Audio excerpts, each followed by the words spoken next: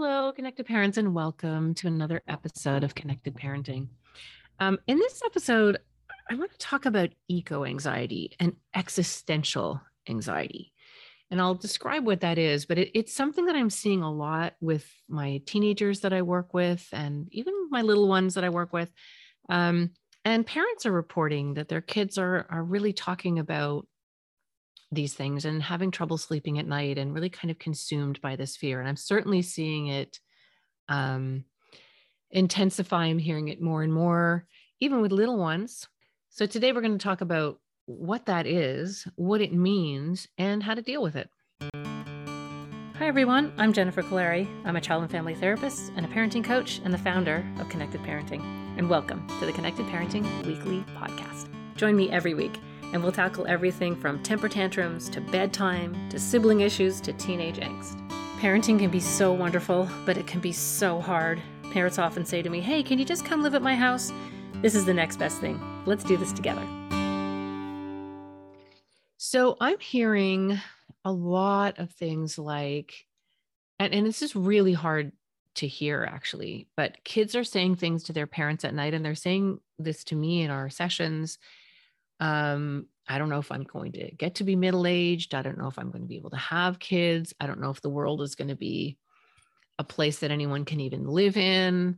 Am I going to even have a job when I get older? So there's a lot of tremendous fear. Children, and this is something we did not have to think about, or I mean, we did, but it wasn't in our consciousness. We weren't aware of it.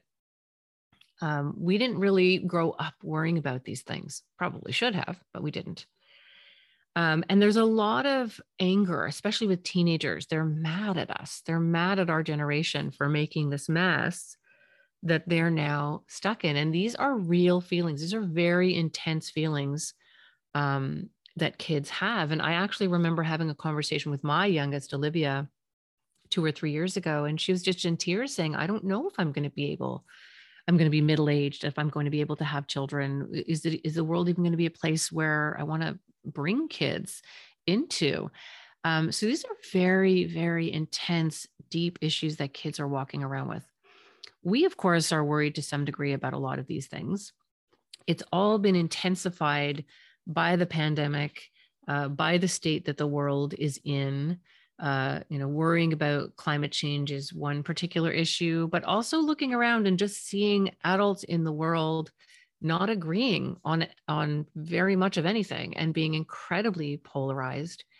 And I give an analogy often when I talk about parenting of being on an airplane, that you just sort of imagine that you're the passenger on the plane and the captain is flying the plane. And let's say the captain decided to wander down the aisle and say, "Hey guys, what do you think? We could do 28,000 feet. We could do 30. I could go around the storm if you want." That would vastly increase your anxiety in this. If it's a bumpy, turbulent, scary flight, the captain's asking you what to do. You're going to be petrified. Are you kidding me? I'm a passenger. Why are you asking me? Is this person not in control? Is this person not in charge? Or, for the sake of argument, we'll say the cockpit door is open. The captain's in there screaming and yelling during this tumultuous storm. Why isn't the control tower answering me? And I don't know what to do. And these people, he yelling and screaming. How would we feel as passengers on that plane? In both of those cases, we would feel terrified. In the case where the captain is yelling and screaming, we know that person's not in charge because they're not calm. They're not listening. They're not focused on what they need to be doing. And if we sort of draw this out into a grand scale, kids are exposed to a world right now where people are incredibly polarized. They're looking at the adults going, "Oh my God, who is in charge here? What's going on?" And there's this increasing sense in kids that they feel incredibly unsafe. So there's a few things there I think are really important. One, especially with little ones, really, really try to limit their exposure to the news. Don't have the radio playing in the background. Don't have podcasts on talking about these issues. Don't have the news, running in the background with the constant fearful headlines. It's just a constant barrage for kids, just reminding them how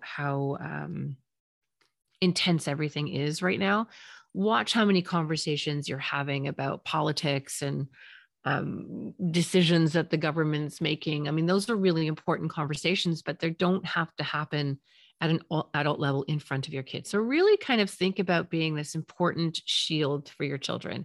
And it's not a matter of putting them in a bubble and having them pretend that everything is perfect. That's not what we're talking about here. And, having a certain amount of exposure to adversity is actually really important. In fact, I call it emotional Purell, right?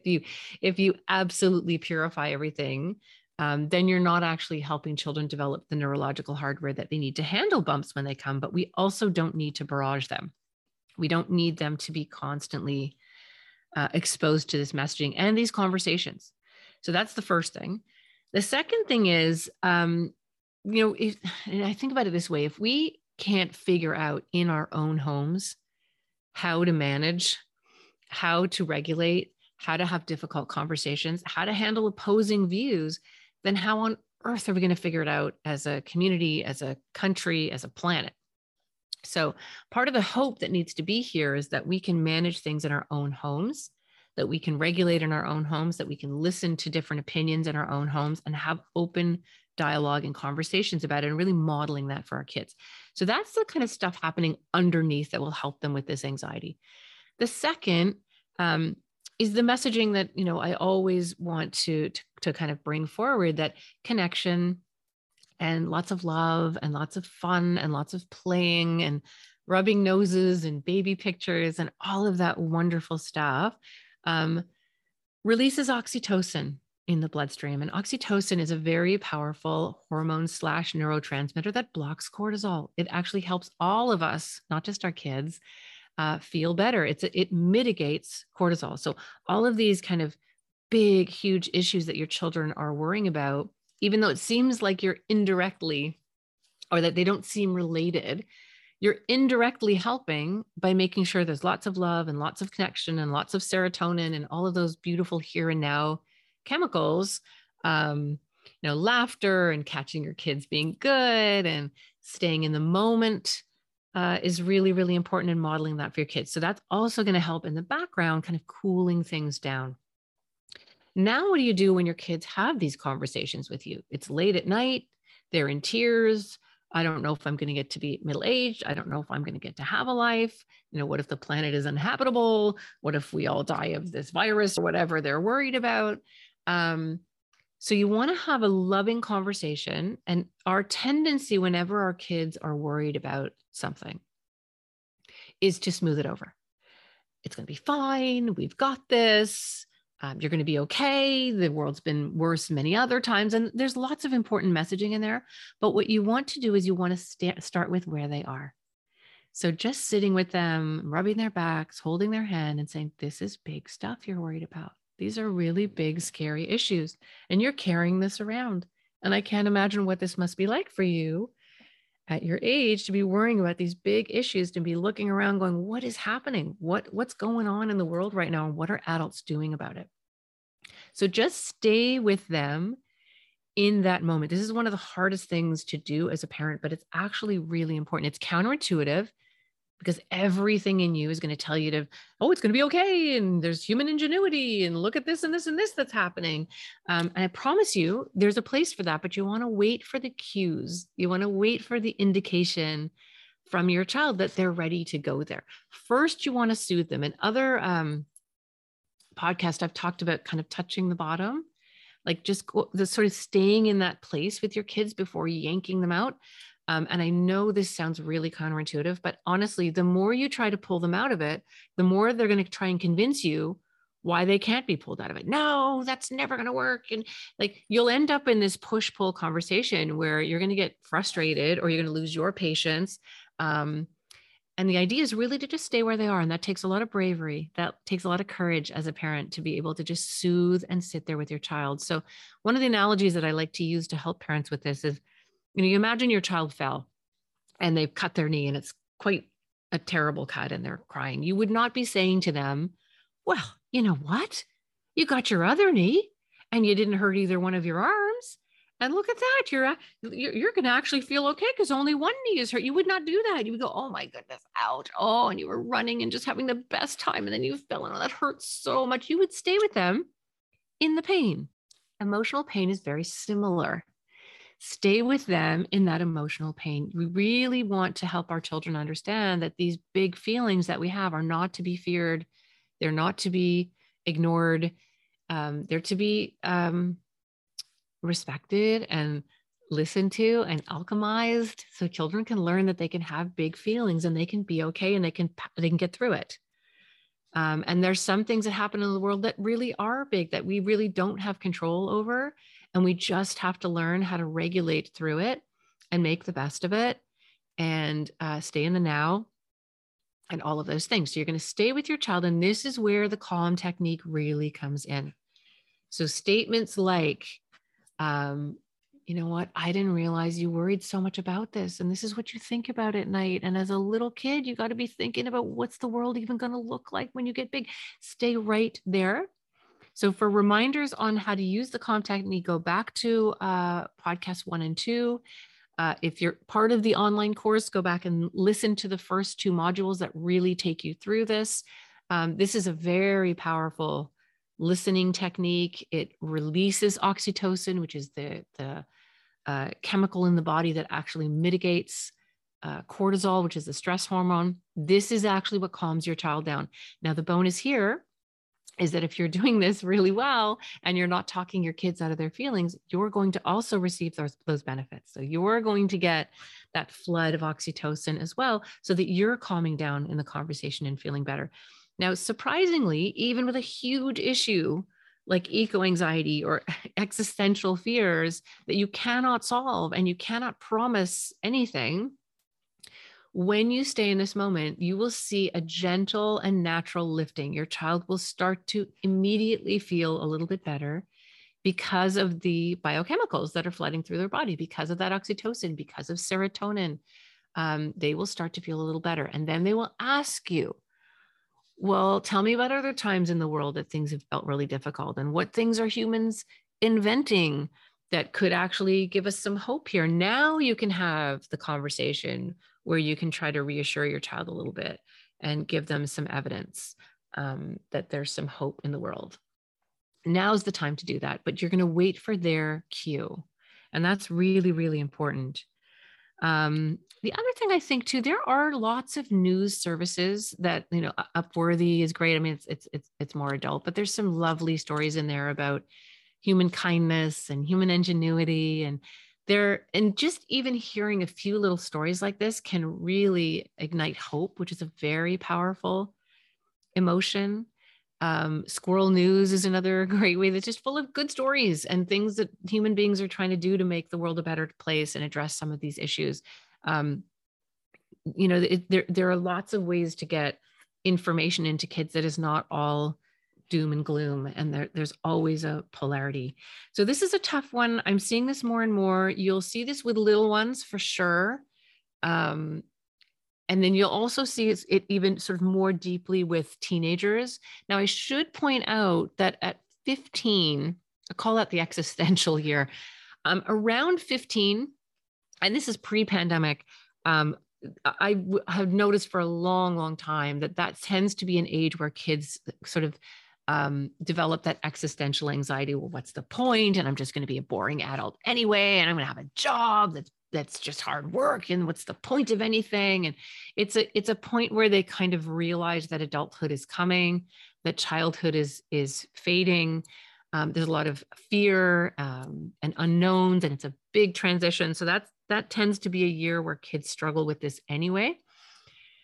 So you just kind of add a few layers to it based on what's been happening in our world for the last little while.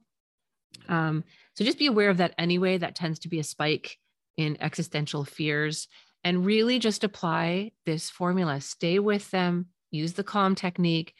In the background, be using lots of connection and fun and baby play and baby pictures to keep that oxytocin flowing, to help them through this difficult period. Remember that it also helps you as well. Touch the bottom, Be willing to stay in that place with your child. Don't be pulling them out of it. If you pull them out of it, they're going to resist that. Wait for the cue when they're ready to move forward in the conversation around solutions and hope, and past questions maybe about what things were like when we were little. And just trust that you can do this. And when we as parents operate from a place of fear, when we're thinking, oh my God, my child's depressed, what are we going to do? How am I going to help them? This is terrible. They're just like their uncle or their dad. Or, if we start sort of operating from this place of fear, that's going to infuse the conversation with that level of fear. So you want to just really have this, I call it the motionless center, this kind of confident place in the middle where it's coming from a place of love. You'll get through this conversation. These are, really hard conversations to have, but you've got the tools, you've got the calm technique, and trust that you will get through this conversation, and that conversations like this are a moment in time. They're not going to last forever. They're not going to go on and on for days or hours or months, that it's usually sort of 30 minutes to a couple of hours of intensity. And then there's a natural wave where the wave just kind of dissipates and they start to shift and move and want to do something else. So just try to control your own fear in these situations that it's going to get out of control. Usually, if you stay right with it and you use these techniques, you can have a beautiful, meaningful conversation that you feel really good about, and you'll have them again and just have this confidence knowing that you can do it. So if you're interested in going deeper into the connected parenting methodology, we've got the online courses. There's one that's literally just straight videos that are on demand. And it's basically everything I deliver to my clients when I see them one-on-one, at least the curriculum part of it. Then there's the version that actually has the Facebook group where I'm involved in that group. I'm answering questions. I'm creating videos. I'm answering direct questions from parents. And there's also a monthly coaching call where I interact directly with everybody in the group. We've also got our Connected Parenting Village, which is such an amazing community. We've got connected parenting therapists and coaches that are on those calls. They're weekly. And you're on those calls with parents who get it, who understand, who really are feeling some of the same things you're feeling. A lot of them are parents of what I call gladiator kids. And I say that lovingly, just sassy, feisty kids who are a strong counterwill and a big pushback. And it's an amazing community where people can support each other and get parenting advice from the connected parenting experts.